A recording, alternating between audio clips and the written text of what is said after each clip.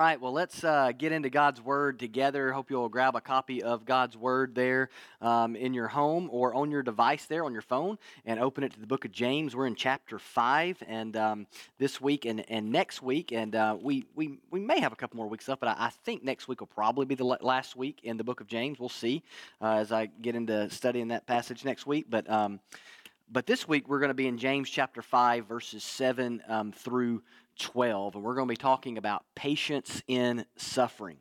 And as we all know, and as we have all experienced, life in a fallen world is hard and difficult and painful at times, and we encounter suffering to various degrees, and we encounter trials. As we talked about at the beginning of the book of James several weeks ago now, couple of months ago even, the idea of dealing with the difficulties and the trials and needing to be steadfast under trial, as James opens up his book talking about that. Well, now we're on the back side of the book in chapter 5, and he's back to this idea and more specifically talking very specifically about suffering, and in this case it's going to be these folks were suffering injustice at the hands of others, and so James deals with the very reality of this broken world that we're in, and it's why it's such a practical book for us, because we all know suffering is real, trials are real, pain in this life is real. And rather than not having to suffer if you're a Christian because you're God's child, we understand that many times you suffer more, right? Because sometimes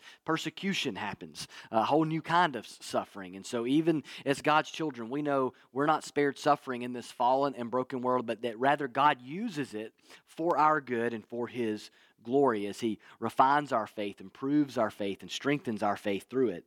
And so last week in James 5, we saw that some of the rich landowners were stealing from and treating the poor very poorly, treating them badly, horribly. And this was also mentioned in James chapter 2, when the church is told that the rich are dragging them into the courts and manipulating the court system as a way to abuse them. And so James is writing the whole book, right, in the context of vulnerable people that are suffering. Many of the poor, especially in the church, suffering at the hands of others and at the hands of many of the people that had wealth and power in that day. And we know, as we study the early church, you can go back to the book of Acts, and if you start just kind of thumbing through Acts and reading different stories, you'll quickly see that the early church suffered all sorts of injustice and persecution. Suffering and persecution and injustice has been a part of what the church has seen and suffered since its very beginning. And this is life in a fallen world. And we saw in James 1 that as believers we're called to steadfastness in the midst of whatever trials that we encounter. God uses those, like I said, to prove and strengthen our faith. And today we're going to see that James is going to call us specifically to being patient when we suffer, to patiently endure suffering.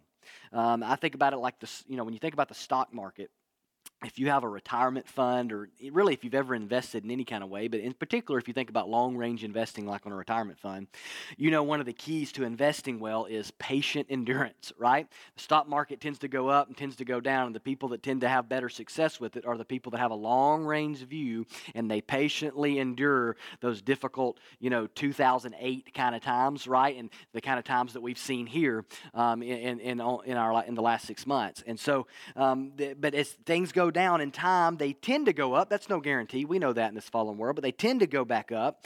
But you have to wait things out. You have to be patient. If you just go around putting money in there and pulling it out, that doesn't work very well. And similarly, in the Christian life, we have to hang in there when things get bad. We have to patiently wait because something is coming. There is going to be an end to the suffering, but we are to patiently endure, not give up.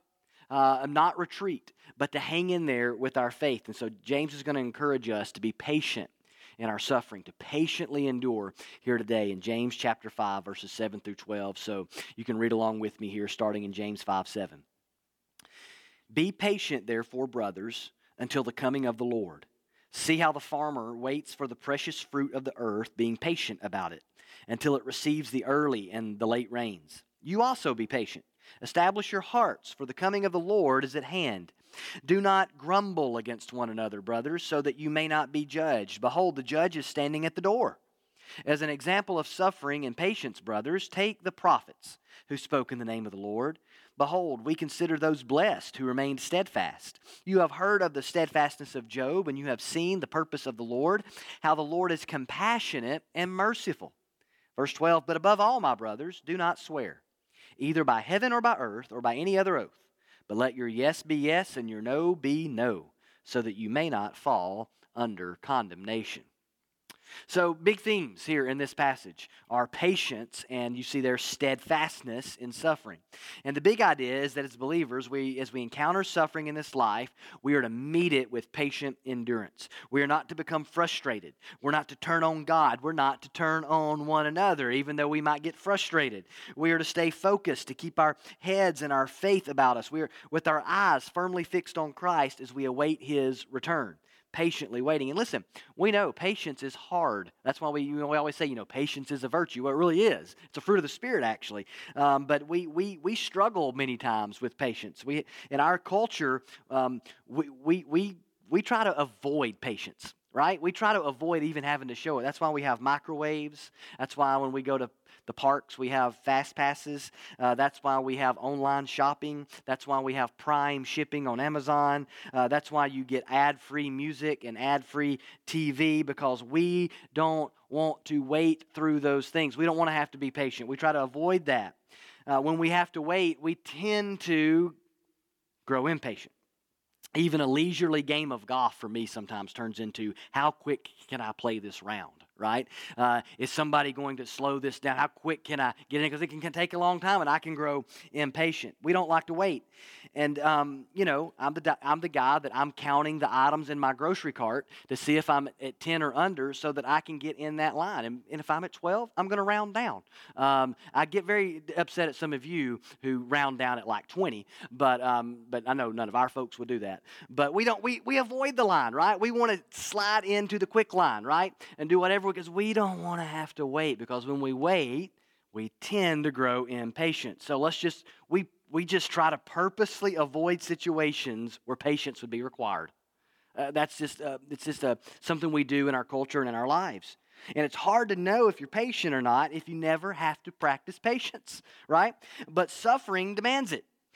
Suffering strips everything away and says, now we're going to find out if you can patiently wait and endure. It demands patience. And in life, we find ourselves forced into situations many times where we will find out if we have this particular fruit of the Spirit or not. We'll find out if we're patient. And suffering is those times that will bring that about. So our big idea today is that believers are called to patiently endure suffering. And that's simple, right? And that's the big idea here of the text. As believers, we're called to patiently endure suffering. The question is, how do we do that? How can we do that? How can we grow in that? What are some principles that we can put into play? And this text reveals some ideas here, some keys to patiently enduring our trials, to being patient in suffering. And so I want to sum it up this way. It's a call to look up, to look in, to look around, and to look back. So let's kind of walk through that together through the text. Number one, we need to look up. We need to look up. James tells them to be patient until the coming of the Lord. Patience is always about attention, right? And so here we say we're waiting on the return of Christ until Jesus comes back. And anytime you're dealing with patience, there's a tension of the in-between. You're waiting on something. You're for instance, you can be patiently waiting for a meal at a restaurant, right? And the tension is you're hungry. And the tension is you're having to wait. And they told you it would be 20 minutes, and now it's been 30 minutes, right? And there's this tension of, are you going to be patient?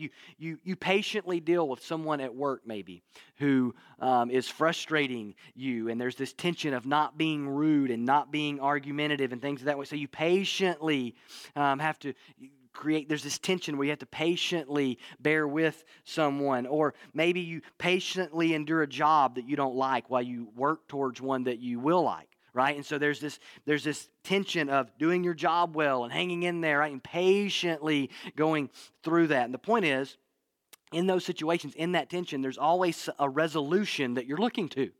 That's why patience is required, right? There's no need for patience if there's no resolution. Right? The patience involves, there's a waiting, there's a resolution to this, it would seem. And here, what we see in suffering is there is a tension, there is something we're waiting on. Isn't that the thing is, suffering is going to end. It's not going to be forever. Now, we know it can end in two ways as Christians. We can die, right? And our suffering ends and we go to be with Jesus. And what he's talking about here is Jesus comes back. And when Jesus comes back, all suffering is going to cease, right? He's going to come back. He's going to receive us to himself. And there's one day there's going to be a new heaven and a new earth with no sin and no suffering. Christ is going to return, and he's going to put an end to sin and to suffering once and for all. And there will come a day when patience is not needed. And we can praise the Lord for that. And James illustrates here with the idea of the farmer.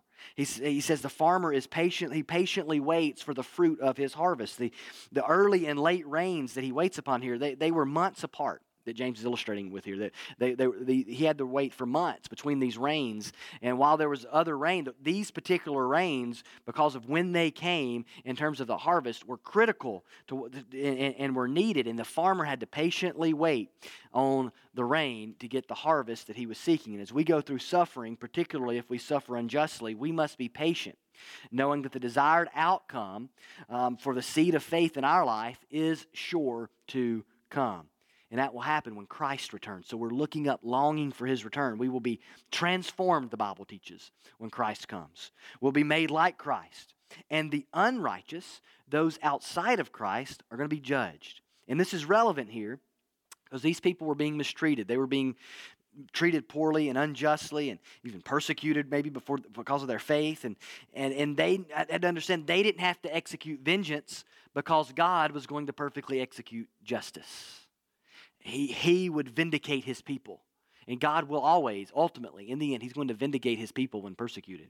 And so one of the keys here to longing for Christ's return is that he is the judge. And you see that picture in the text. He is the judge, and we're waiting on the judge to return, to vindicate his people. But we also wait because suffering in all of its forms are going to be gone when we go to be with Christ. And there's going to be a new heaven and a new earth with no suffering. You know, the farmer had zero control over the rain, right? No control. He had no control when it came or how much would come. He had to simply wait. And really there's a lot about farming in which the farmer has no control over. He can till the land, he can plant the soil, but he can't make it rain. He can't control the temperature. He can't make the seed grow. There's so much that's out of his control. And when we go through suffering, we are reminded that there's a lot in life we can't control. And we can't control when it ends. We can't control what other people do to us. We can't control so many things about our circumstances. We have to patiently wait upon the Lord with the longing of his return and knowing the promise that Jesus is coming back for us. And so if in this life we suffer, and we will from time to time, we know that there is coming a day when Jesus will make all things right. In James 5:8, he says, the coming of the Lord is at hand. In other words, he's speaking to nearness. He's speaking to nearness. His return we use the word imminent. He could return at any point. Douglas Moo points out that we're in the last days, as we talked about last week, but the length of this age, of these last days, is unknown. It began all the way back when Christ came, died for our sins, was resurrected, ascended to heaven. The Holy Spirit came at Pentecost. We're in the last days.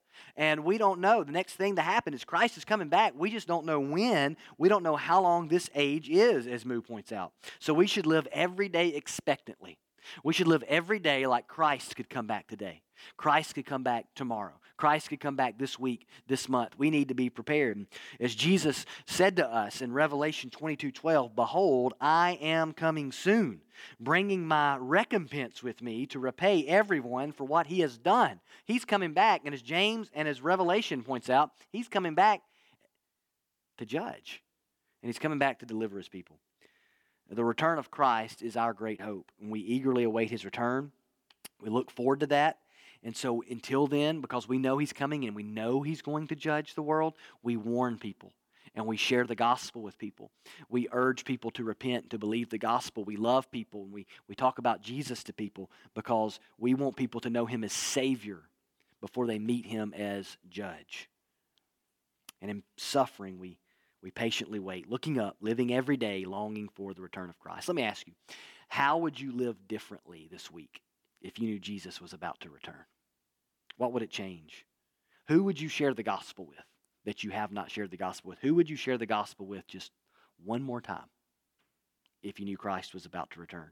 How would you invest your time differently, your gifts differently, your abilities differently, your resources differently if you knew in your lifetime Christ would return? How would it change your relationships and how you treat people and your interaction with the local church? How would all that change if you knew in your lifetime Christ was coming back? Here's the point. You're supposed to live, and I'm supposed to live like he's coming back, like he could come back in our lifetime because he very well may. We don't know.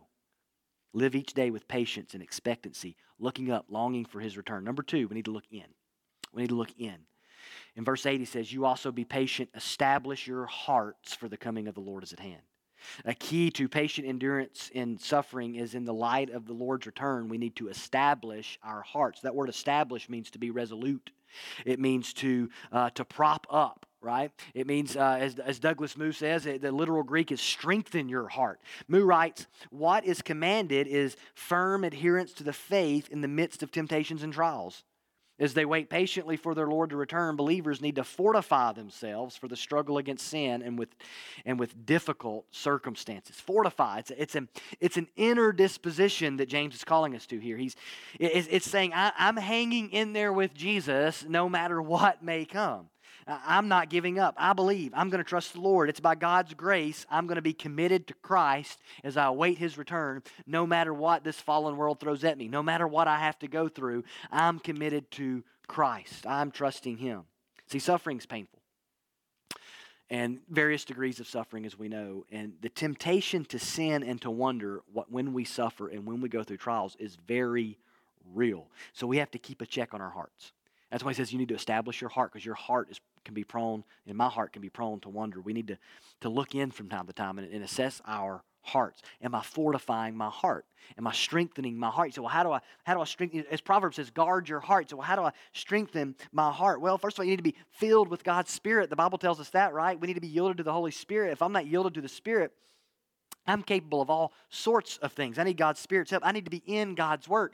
God has purposely given us the Word of God. One of its means is to strengthen us and to help us and to fortify our hearts. We need God's Word regularly in our lives. We need to spend time in prayer, obviously, talking to God. But also, we need God's people, right? Yeah, God has given us his people as a means to encourage us and to help strengthen our hearts. And so we need to do that, and we need to do that at all times because we don't know when the storm of suffering may come.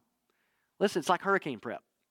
When you turn on the weather and you hear, some hurricane out there with some weird name is circling in the Atlantic Ocean or in the Gulf of Mexico or wherever it may be, living here in Central Florida, we know, okay, we kind of got to be ready. And we're kind of like, okay, we'll probably be okay because we're kind of in the middle. But then when we start hearing things like Cat 4 or we hear Cat 5, we start taking it a little more seriously in Central Florida, right? And so you'll see people boarding up a window and putting tape on things on their windows and stuff like that and doing things just to prepare for the fact of the storm is coming. And all I'm saying is, if you knew a hurricane was about to hit your house, there are precautions that you would take for your house, then you'd get out of there, right? But there are precautions that you would take for your home.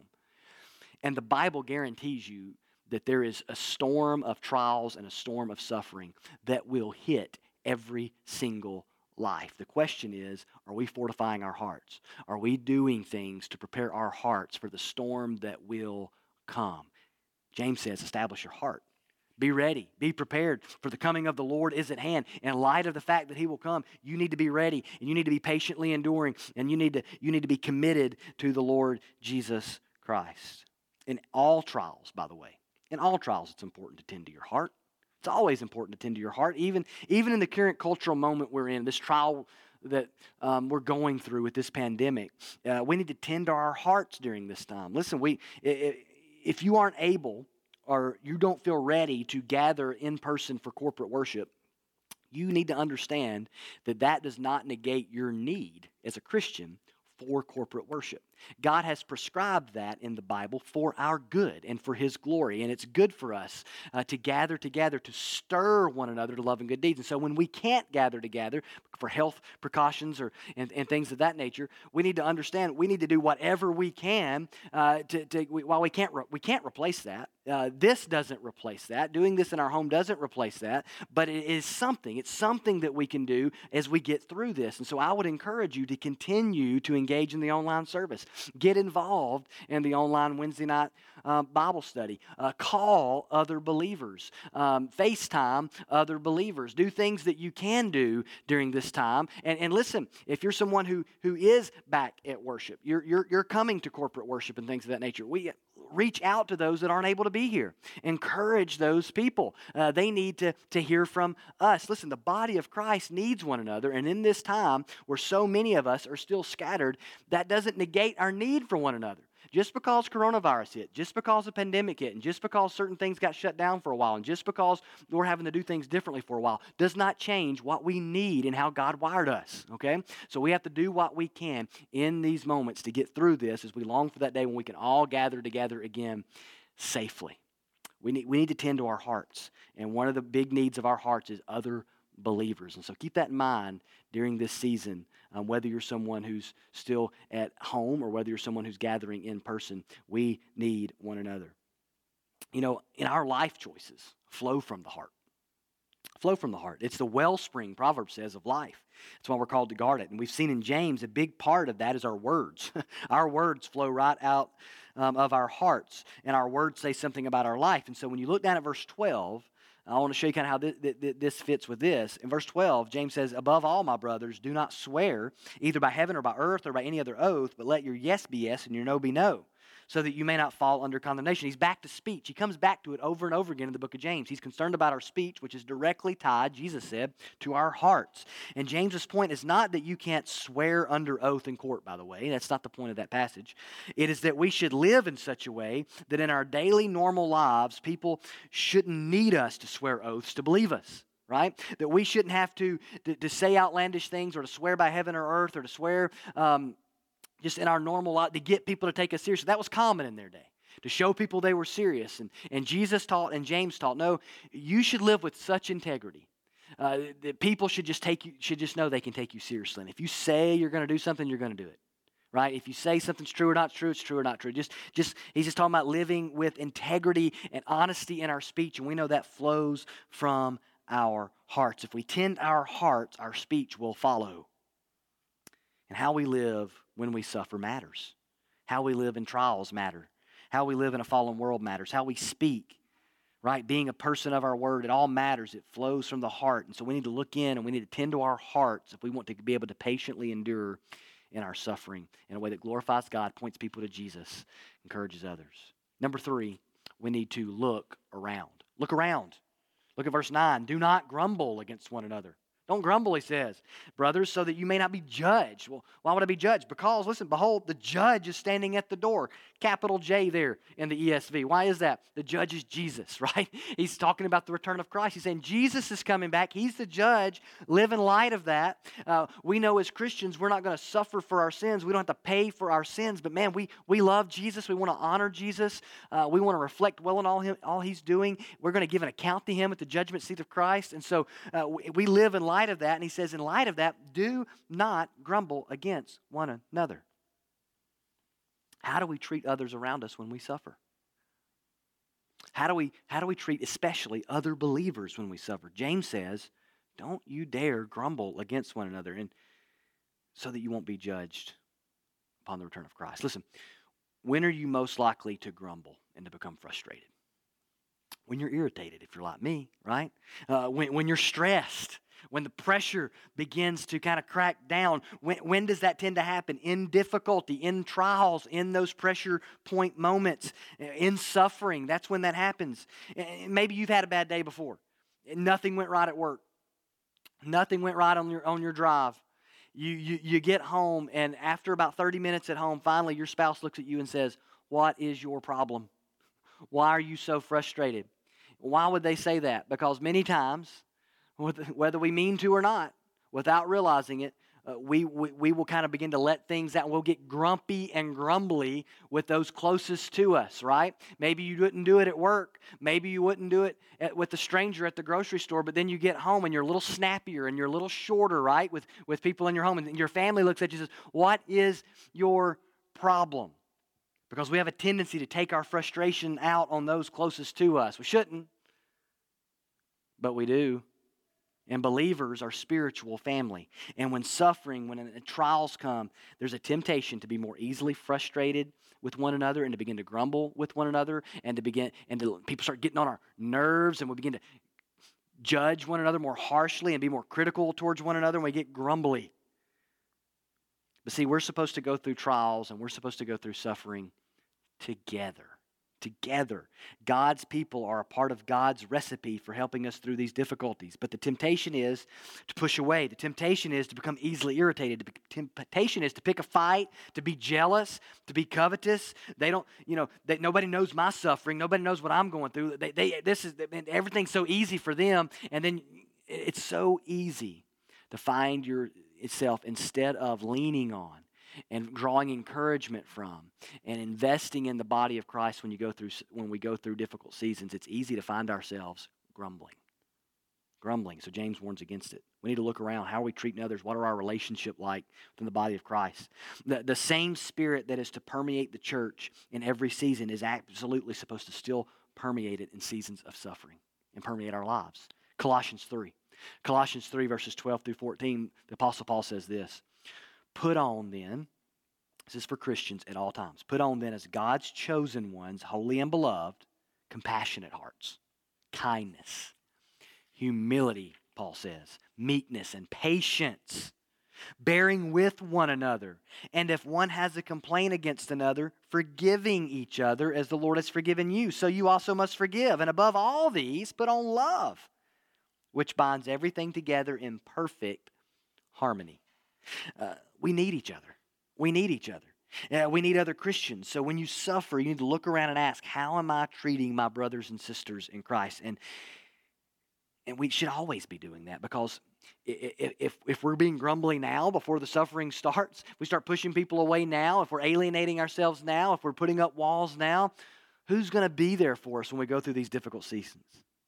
And Christ our judge is going to return. He's at the door. The next step is through the door, right? Let us be found bearing with one another in kindness, humility, and patience and love, not grumbling. Finally, number 4, James calls us to look back. Look back.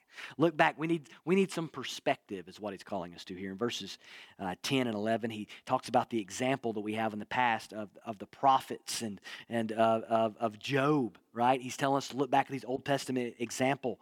The prophets, these people he points out here, he says these prophets spoke in the name of the Lord. He says that we have an example of suffering and patience, brothers. Take the prophets who spoke in the name of the Lord. What is he saying?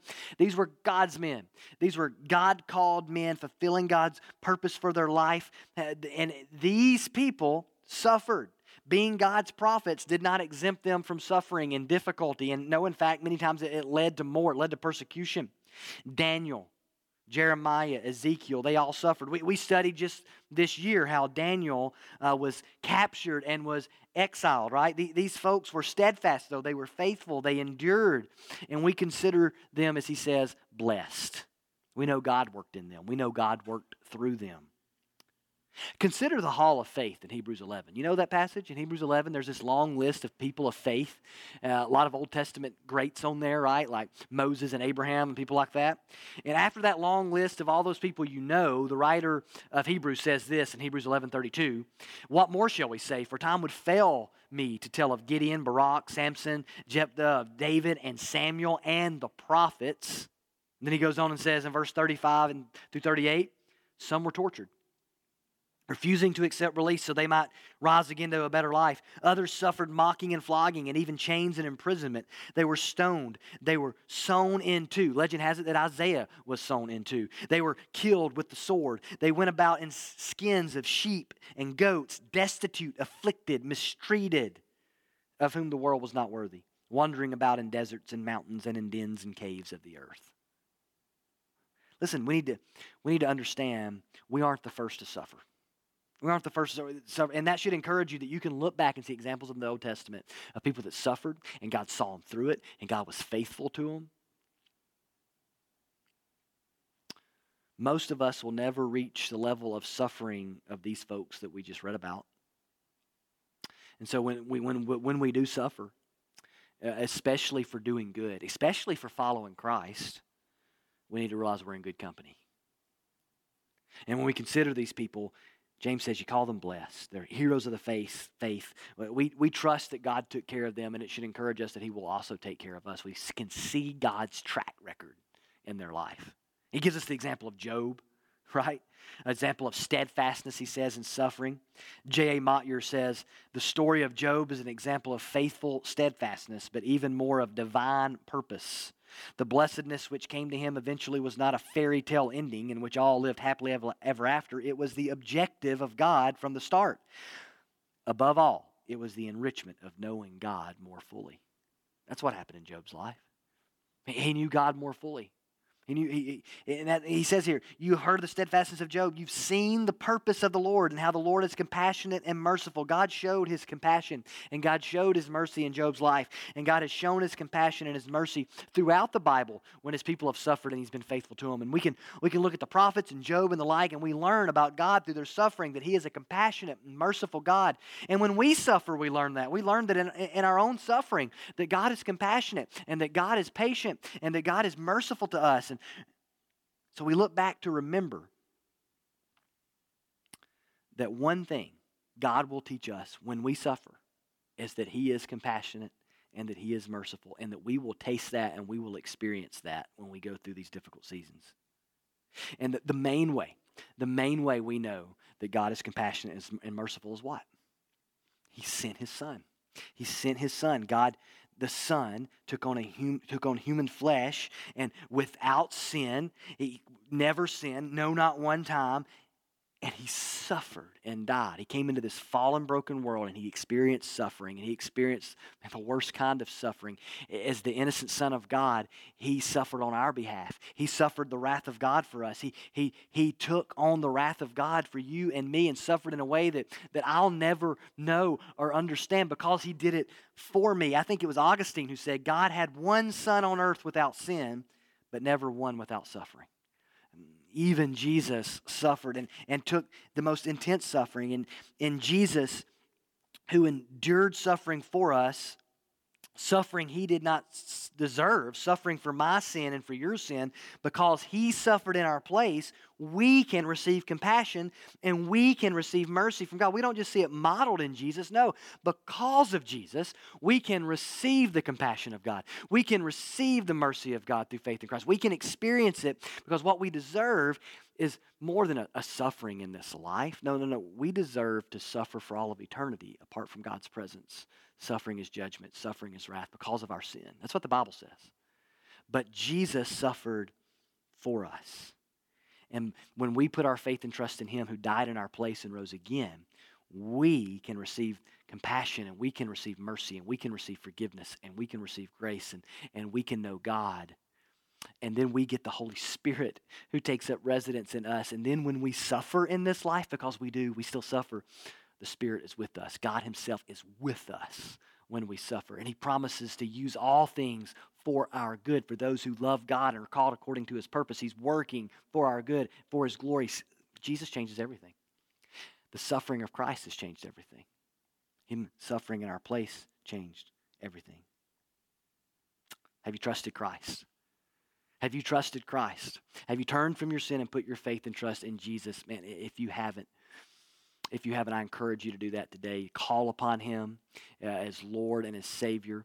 The Bible says, whosoever calls upon the name of the Lord shall be saved. If you'll turn away from your sin and put your faith and trust in Christ who died in your place and rose again, if you'll receive him as Lord and Savior, the Bible says he'll save you. He'll forgive you of your sin. He'll give you a new heart. The Holy Spirit will take up residence in your life. And no matter what you're going through, God will be with you.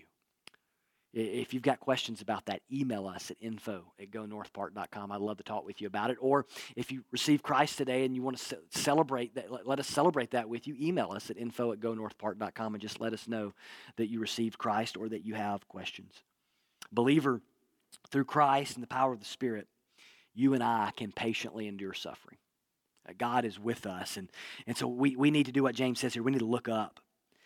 Our great hope is in Jesus' return, so we need to wait with expectation. We need to look in, guarding our hearts, establishing our hearts, fortifying them, and we need to look around because we need other Christians, and we don't need to be grumbling against one another. We need to be leaning on one another. We need to look back and at the great examples that we have of those who suffered before us and how God showed his compassion and mercy to them. But we especially need to remember Jesus.